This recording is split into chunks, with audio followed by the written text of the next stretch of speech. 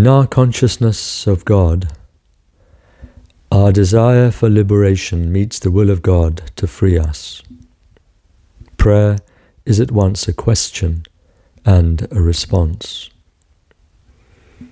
If beauty is the splendor of the true, the same can be said of goodness. If the good tends to communicate itself, that is because it also tends to liberate us. Christ's injunction to love God with all thy heart, with all thy soul, with all thy strength, and with all thy mind, reminds us that the consciousness of the Absolute is absolute, that we can know and love that which alone is, only with all that we are. The unicity of the object demands the totality of the subject.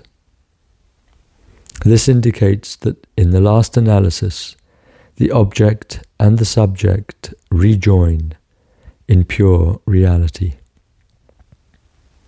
Pure reality, which is at once the undifferentiated essence and ultimate cause, hence the source of all differentiation.